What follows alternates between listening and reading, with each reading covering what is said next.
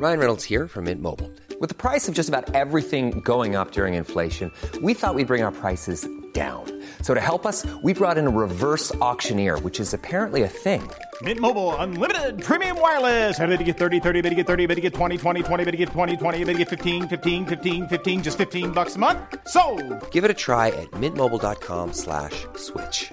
$45 up front for 3 months plus taxes and fees. Promo rate for new customers for limited time. Unlimited more than 40 gigabytes per month. Slows full terms at mintmobile.com.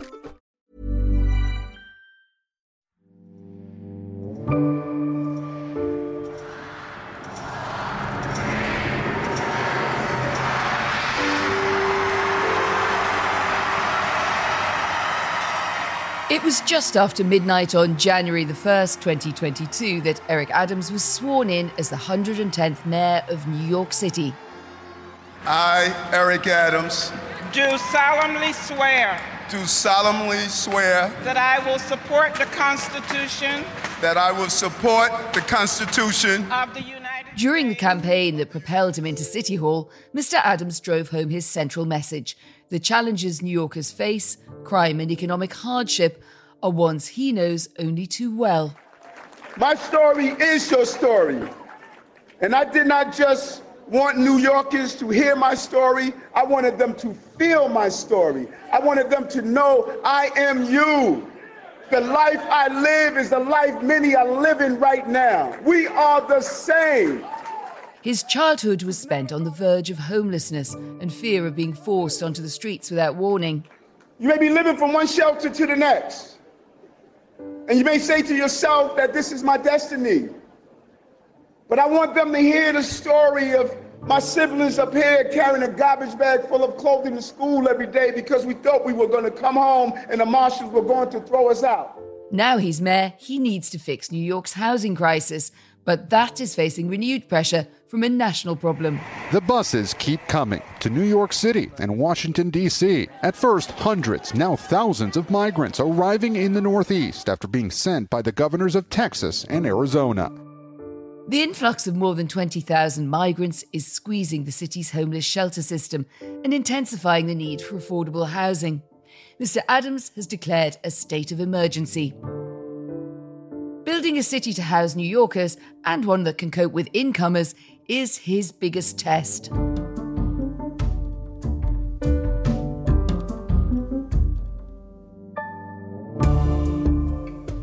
This is The Economist Asks. I'm Anne McElvoy, and this week we're asking, how can New York solve its housing crisis? My guest is the city's mayor, Eric Adams. He was elected to office this time last year, having built an outer borough and multiracial coalition.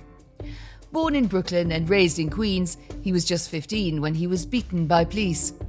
He later joined the police department and rose to the rank of captain while protesting against racism and misconduct in the force. After 22 years, he hung up his uniform and entered politics, serving first as a state senator and then as Brooklyn's borough president. He inherited a city reeling from COVID, concerned about crime, and with a towering housing problem. So, what's his solution? Eric Adams, welcome to The Economist Asks. Thank you very much. It's great to be here and speak with you. Now, you've been mayor of New York for almost a year now. You said that one of your priorities was to re-energize the spirit of New York. What is that spirit to you, and why do you think it needs something of a boost? On September 11, 2001, I watched those buildings collapse as a lieutenant in the police department, and we acknowledged the loss of lives. But here's the day that I remember the most, September 12th. We got up, the flags went out, teachers taught, builders built, retailers sold goods, and we saw that we're not going to allow terrorism to destroy our energy and spirit. And COVID, it wasn't terrorism, but it brought terror. And that same renewal of purpose and focus is what this city is looking for, and clarity of direction. And that is what I'm going to present as the mayor of the city. And one very important way in which the spirit and values of the city are being put to the test are these. Since April, around 20,000 migrants have arrived in the city. Many have been sent from Republican-led states along the southern border. And the argument then from Republicans is that so-called sanctuary cities like New York often refuse to work with federal immigration authorities and that they should share the burden. What do you make of that argument? Well, we have. When you do an analysis of asylum seekers and migrants, you will see long before this current crisis hit our city, New York has been known to really help absorb those who want to come into this great country. What happened in this case, we saw a humanitarian crisis that was created by human hands. And whenever you deal with a crisis, you should have coordination. That is something that did not take place in some of the bordering states and municipalities. If we coordinate together as Americans, we can handle these crises in a more humane way. And we're willing to do our share, not only our legal responsibility, but also our moral responsibility. The asylum seekers are fleeing hardships and violence. We need to treat them with the dignity that we're known for and not as political pawns. And that's what happened. You talk about legal and moral responsibility there, rightly, but you've also been on the end of a lot of criticism about plans to house migrants in a tent city or on cruise ships.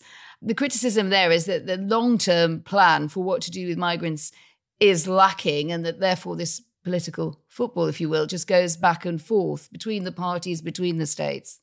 I say in New York City, we have 8.8 million people, but we got 30 million opinions. And no matter what you do in this great city, you're going to have yaysayers and naysayers. Here's the facts of the matter. We received over 22,000 people that came to our city in a city that was already dealing with housing crises after the pandemic. Not one child slept on the street. Not one family slept on the street. We not only fulfilled our legal obligation of allowing people to have a roof over their heads, but we went beyond that and fulfilled our moral obligation. We incorporated children into our school system. We ensured that they had 3 meals a day, health care, eyeglasses, mental health services. So we fulfilled the obligation. The gap, it seems to me, is between this intense pressure on the system in cities like New York at the moment and what needs to happen down the line. I mean, you've called on federal government to allow migrants permission to work sooner, but that realistically takes time to implement. Long-term plans for housing take a very long time to come through, whether that's in London or New York. So although you've got a national problem that's pressing at the moment, it's very much your problem in New York now. So what is your backup plan for doing more than you're telling me you've already been able to implement? Yes, it is my problem. And you know what? I want this problem. This is an opportunity to help those who are long-term New Yorkers and help those who are coming to this great country. There's a reason the Statue of Liberty sits in our harbor. This is who we are as Americans. And so, number one, we have a system called Phelps vouchers. This allows people who are long-term New Yorkers that are living in shelters to transition into permanent housing. We've announced some major projects of building new housing in the city to meet the demand. But we need our local electeds to also embrace this and not embrace the concept of don't build in my backyard. This is a moment that all New Yorkers and all Americans must step up and show that we are who we say we are. I've noted that, and I want to come back to possible solutions and challenges on the housing problem in just a moment. But something I did want to ask you about, Mr. Mayor, is the legal obligation of the city, which is to provide a bed to anyone who asks under something called the right to shelter. Now, you've suggested that law be reviewed. What do you think needs changing? And is it still fit for purpose in the situation that you find yourself in New York today? What we really were calling for lawmakers to look at is the hours in which you have to carry out the action. Trust me, when we had the right to shelter law years ago in our city, no one thought you would be inundated with the volume that we were inundated with. But nonetheless, you've questioned whether the right to shelter, as it's currently enshrined in law, is serviceable at the moment. And I suppose my question to you is, why? And what is it that you would like to see differently? Decades ago, when it was created, this form of a crisis of asylum seekers coming to a city, that was never a part of the concept of right to shelter. And that is what we were talking about. There should be some form of leeway. There should be some form of understanding when you're dealing with a crisis. Do you think then that the federal authorities really should be doing more at the border? And how do you see that balance? Oh, I think it's crucial. We need a bipartisan immigration policy in this country. And we called on the White House to have a decompression strategy. They did so. We went from seeing anywhere from 6 to 10 buses a day down to maybe 1 or 2 a week. It really allowed us to see this issue handled at the border. And that's where it should be handled. And we want to continue to see a bipartisan agreement on immigration. It makes no sense that we allow people in the country and we tell them that they cannot work until 6 months, although they may have the skills to fill jobs, the skills to contribute to the economy. That policy is a broken policy. We need a long-term and a proactive strategy to deal with this issue. And that includes Congress passing legislation that would allow asylum seekers to legally work and provide an emergency financial relief for our city. The migrant influx presents an opportunity to make the wider housing crisis a priority. And you've written an article for The Economist's World Ahead publication, which will be out later in the month, on your way of going about fixing it. Why is housing such a problem in New York? And I'm going to be quite kind of annoying, I guess. And so if you want to boil down your answer to a single thought, what is it? Number one, the cost of the supplies, the raw material, have almost tripled. And there's some of the policies and laws we have. We had a law here called 421A. It was an incentive for developers to build. This law was not renewed. It had a major impact on our housing. And then we have a system in the city. It's called members' deference. So a local council person can veto housing in their district. We see this often, and it's something that can get in the way of the housing that the city needs. And it's something that we have to often navigate. We have several projects that we're looking at now that's going to bring 1,100 units of housing. A substantial number of those units are going to be affordable and deeply affordable. But we're having a challenge with the local council person who is not willing to have the housing built there. You believe the fix is YIMBYism, which was a new one on me, but it's yes in my backyard as opposed to better known NIMBYism, which is no in my backyard. So how do you turn New York's very loud, ingrained NIMBYism into YIMBYism? We must be clear to the public that housing is all of our obligation. Every New Yorker would say that they believe everyone should have a right to housing, but then they turn around in some voice and say, well, as long as it's not on my block, long as it's not near my school, long as it's not near my park. We want those numerical minority that is opposed to housing to join the overwhelming majority of New Yorkers that understand this is a problem we all must save and everyone has a right to housing. That is a very difficult change to effect. And the numbers from the mayor's management report itself shows that in your first 6 months in office, the amount of new affordable housing units declined by just under 50% compared with the previous fiscal year. I mean, are you really saying I'm not able to do more faster because of this ingrained NIMBYism? There are many rivers that get in the way of building housing, and we have to dam each river. NIMBYism is one of the rivers, but we have other things, such as staffing. And then we have real racism around redlining, and we need to ensure that government is working without the bureaucracy that has historically got in the way of building housing.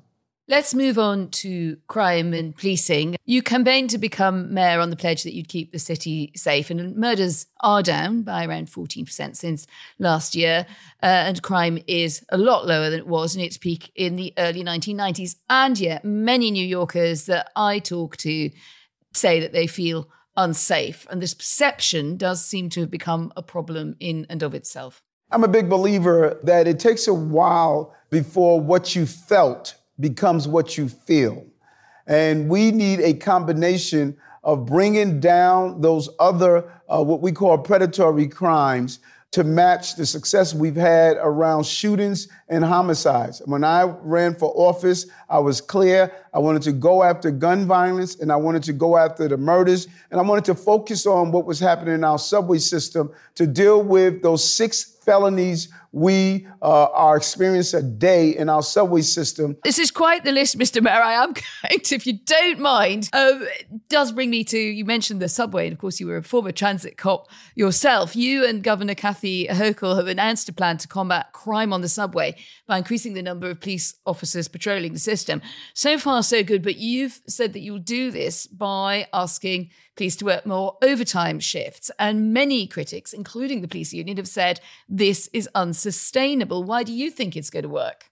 I did this before as a transit police officer. I was one of those officers that did 2 hours overtime every night. We're fighting against the feeling and we're fighting against the actual crimes. That uniform is a symbol of safety. And so we have to recapture the feeling that people are safe on our subway system. And this is sustainable because we're going to focus on it. But it's not a long-term solution, is it? Simply sort of sweating the assets and having police work more shifts.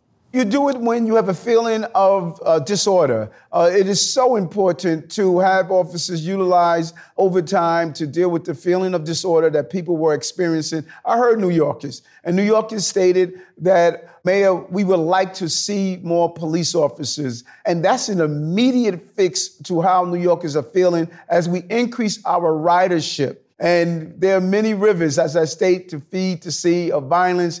And we must have an upstream and downstream, proactive and reactive response to policing and public safety. And that's what we're doing. I must quickly ask you to touch on something else which can fuel violence. And that is, of course, gun violence, gun ownership. Very briefly, has the Supreme Court's decision to strike down New York State Rifle and Pistol Association v. Broin, which extended the right to bear arms outside the home, has that affected gun violence in your city? We have yet to see the full blow of that. One thing that's clear, we have an activist court that is clearly out of alignment with what the American people were looking for. And so we're going to continue to use our laws here to make sure that these laws do not hurt people in our city. I've just come back from the US before this interview. And of course, the subject that is in the headlines, is on television screens day in, day out at the moment, has been that attack on the husband of the Speaker of the House, Nancy Pelosi. A man's been charged with attempted homicide for that. It's one example of increasing political violence because it does appear that that attack was also, or perhaps primarily, aimed at her. And it was just chance that she was not in the House at the time. Is this subject, as distressing as it is, one that you're concerned about deepening the rift between Republicans and Democrats and the way that they respond to this sort of urgent challenge? Extremism is hurting our country, and that extremism is on both sides of the aisle. Every day, Americans and New Yorkers are being held hostage by that. What happened in this case is really a reflection and an indictment of the dialogue has spiraled out of control. But it is spiraling out of control, and it's less than a week until the midterms. The incumbent Democrat governor of New York, Kathy Hochul, is locked in battle with Lee Zeldin, her Republican challenger, and the polls appear to show that that race is narrowing. Why is the contest so close, and does it show Democrats losing their grip on what was such a solidly blue state? We cannot allow who we are as Democrats, if I'm speaking specifically as a Democrat, we cannot allow who we are to be hijacked by those who are on the extreme end of our parties.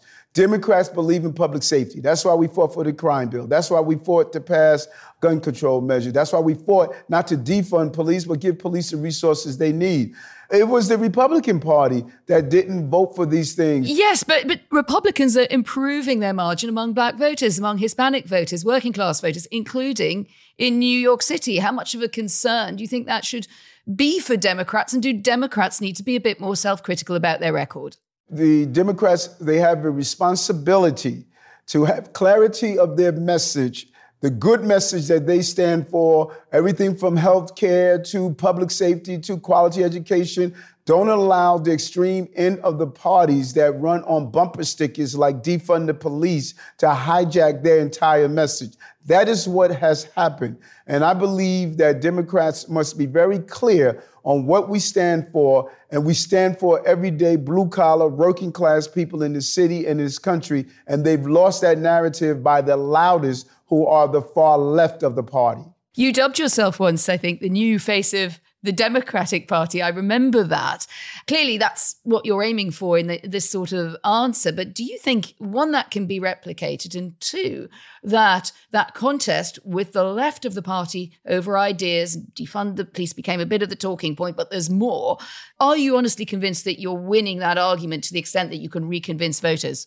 It's not the left, because the left is doable. It's the far left. It's those that want to disband police departments, those that are completely anti-business, those that believe we should open all jails and let everyone out. Democrats can be bold and big while still getting stuff done every day. And perfect cannot be the enemy of progress. And so I want to be clear. I consider myself to be a practical progressive, and I have left-leaning ideas. But I know that we need to deliver for the American people. And that's the message that the Democratic Party must get out, and not the message that the far left has hijacked. One final question for you, Mr. Adams. You're going to have to pick a favorite here. New York is so well known for the songs, the books, and the films that it inspires. What do you reckon is your city's best cultural asset? I think our theater is a magnet that pulls us all into its gravitational pull. That's a symbol of New York, a grinding attitude to get the job done. And I'm just a symbol of the grinding attitude of New Yorkers. Thank you so much indeed, Eric Adams. Thank you for joining us. Thank you. Take care. And do let us know what you think. If you were mayor for a day in your city, what would your first priority be? Write to us, podcasts@economist.com, or you can tweet us @The Economist. As Americans head to the polls, don't miss our Checks and Balance podcast. This week, the team analyses what's at stake in these crucial midterm elections. You'll find the show wherever you get your podcasts. And you can read more of our coverage on the battle to control Congress over on our website. The best way to enjoy it all is to become a subscriber, and we've got a special offer just for our podcast listeners. Visit economist.com/podcast offer. The link is in the show notes. The producers are Alicia Burrell and Sarah Larnuk. The bookings producer is Melanie Starling-Condon, and the executive producer is Hannah Mourinho. I'm Anne McElvoy, and in London, this is The Economist.